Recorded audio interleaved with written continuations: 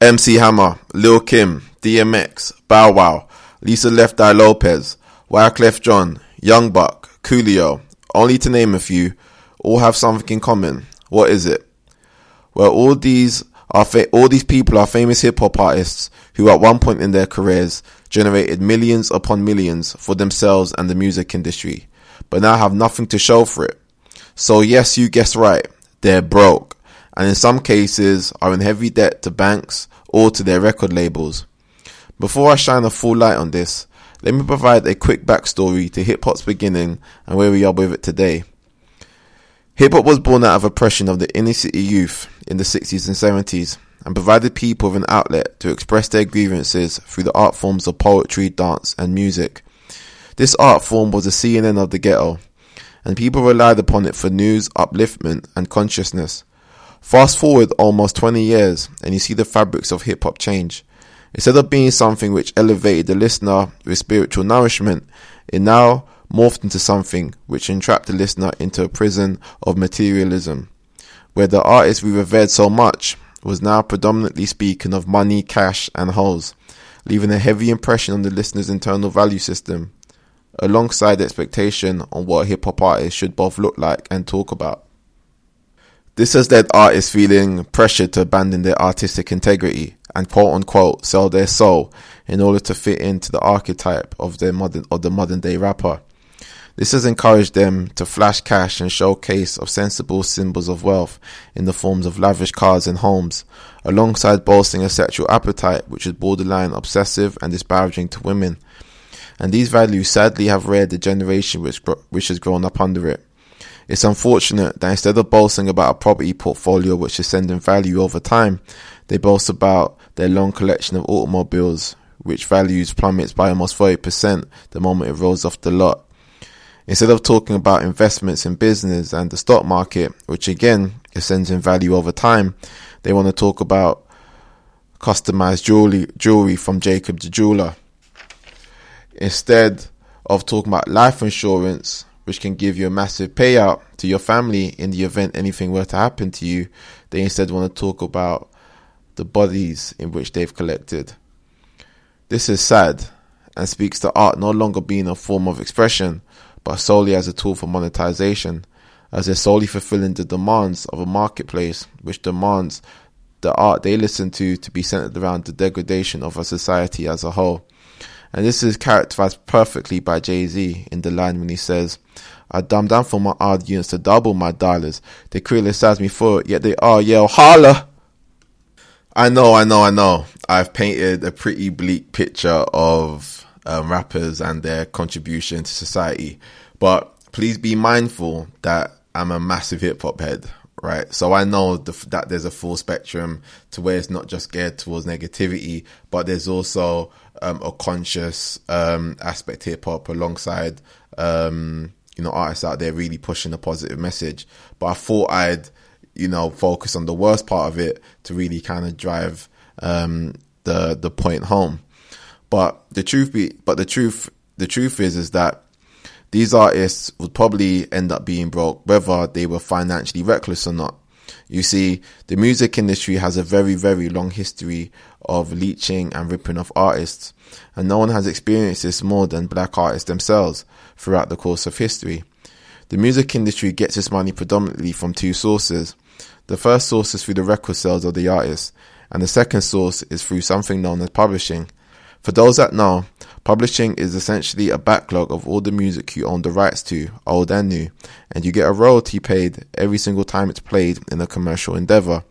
So this can be on the radio, in film, on a commercial, even down to DJs in the club.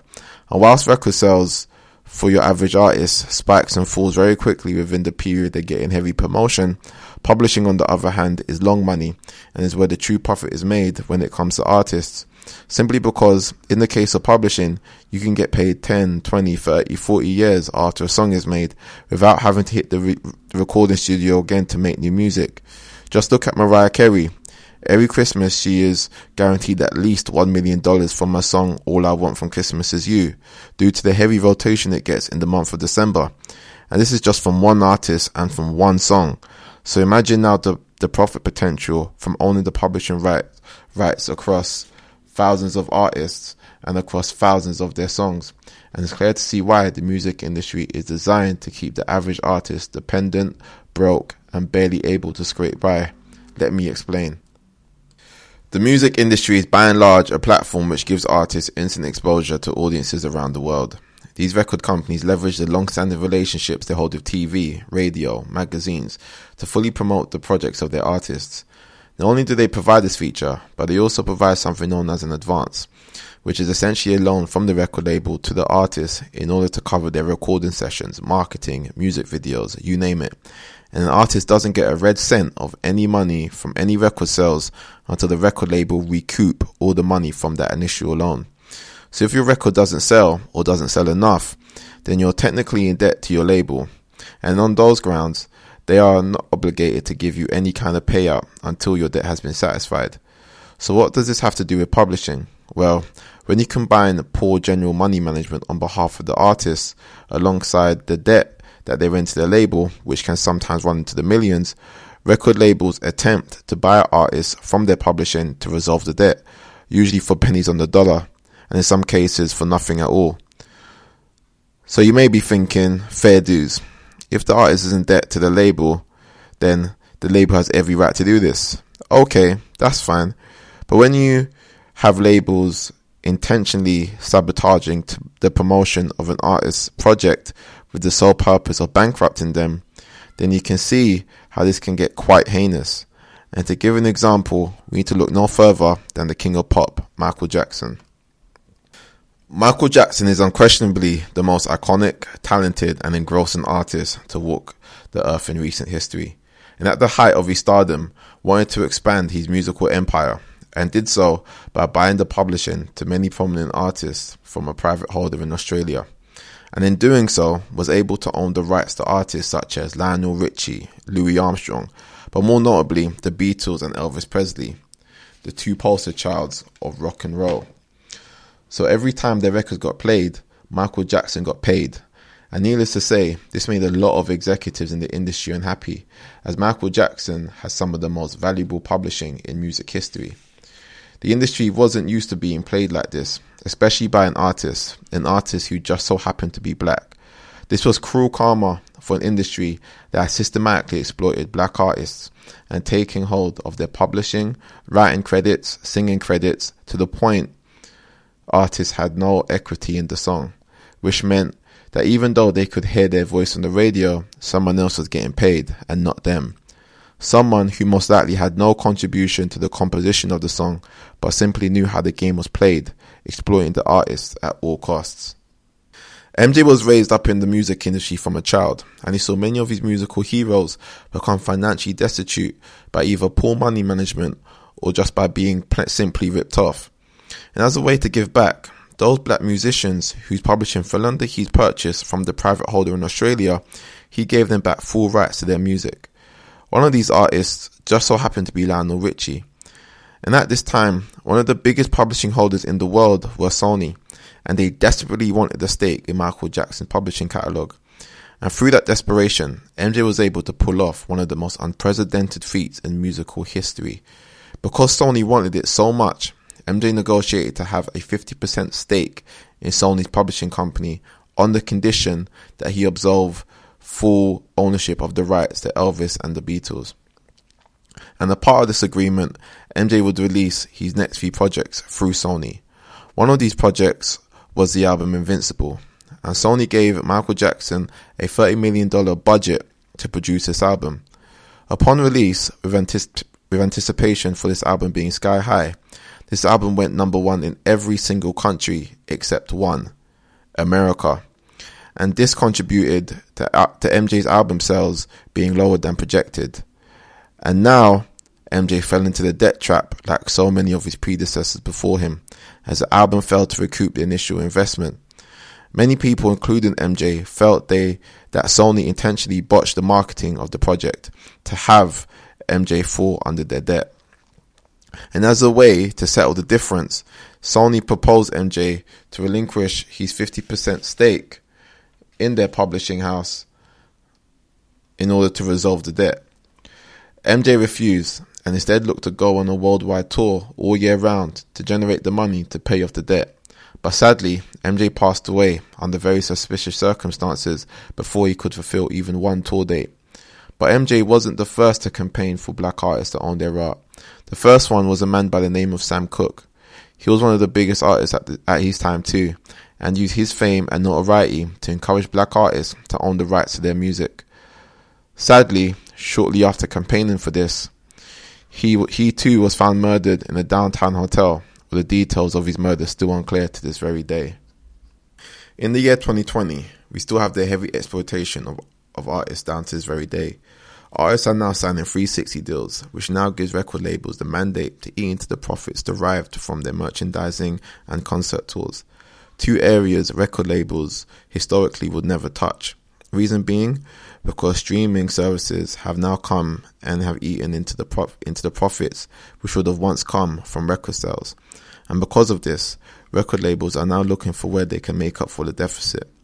And considering that through touring was really the only way most artists could make any money, this area which was once immune is now up for grabs. As an artist, it is important to understand what you are, and that's a commodity. You're a product which is exported and consumed by an audience which buys into your energy, your musical energy which has proven to be, for black people, our natural resource. And if you're an artist who produces the art, then it's for you to have a trustworthy team around you who protects your finances, your business interests, and your brand equity. One of the reasons Jay-Z has been so successful is because he identified this very early on. When he gave free promotion to fashion houses like Iceberg by mentioning them in their songs, but are refused free clothes upon request by the same company, Jay-Z and his business partners, Dame and Biggs, decided to build and promote their own clothing brand, Rocawear, which they would then go on to sell for over $30 million. You see, your job is to create art that lasts, so that it continuously pays, alongside maximizing your income potential through other business avenues as you grow out your fan base. Even though I'm not a musical artist, I dedicate an episode to this topic because music is a natural resource that has naturally emanated from people of African descent. But ironically, we are the ones who profit the least from this feat. We have been the forebearers of many musical genres: blues, soul, jazz, rock, R&B, hip-hop, reggae, and even country. Yet there are people like Elvis and Eminem as a face of something which neither they or their community had any hand in the formation of. We need to take responsibility for ourselves and our art and ensure that we get our just due from our endeavors. I know there'll be those of you who are artists listening to this, so please take heed of this message and make sure you go out into the industry with the odds stacked in your favor. Well, that concludes this episode of Be More. As always, I'd like to thank you for tuning in and supporting this podcast. You know, it means a lot. As you know, Be More is very much centered around generational wealth, increasing income streams through passive income, and so on and so forth. So please make sure that you download the free ebook in the description, where it outlines 40 plus ways you can start making passive income. Again, that's in the description. If there's any problems in downloading that, then you can go onto my Instagram page, where you'll find the link in my bio, and you can find my Instagram at bemore.co. So BMOOR.co. So yeah, I'm gonna leave it there. Again, thanks, and see you next week. Cool. Peace.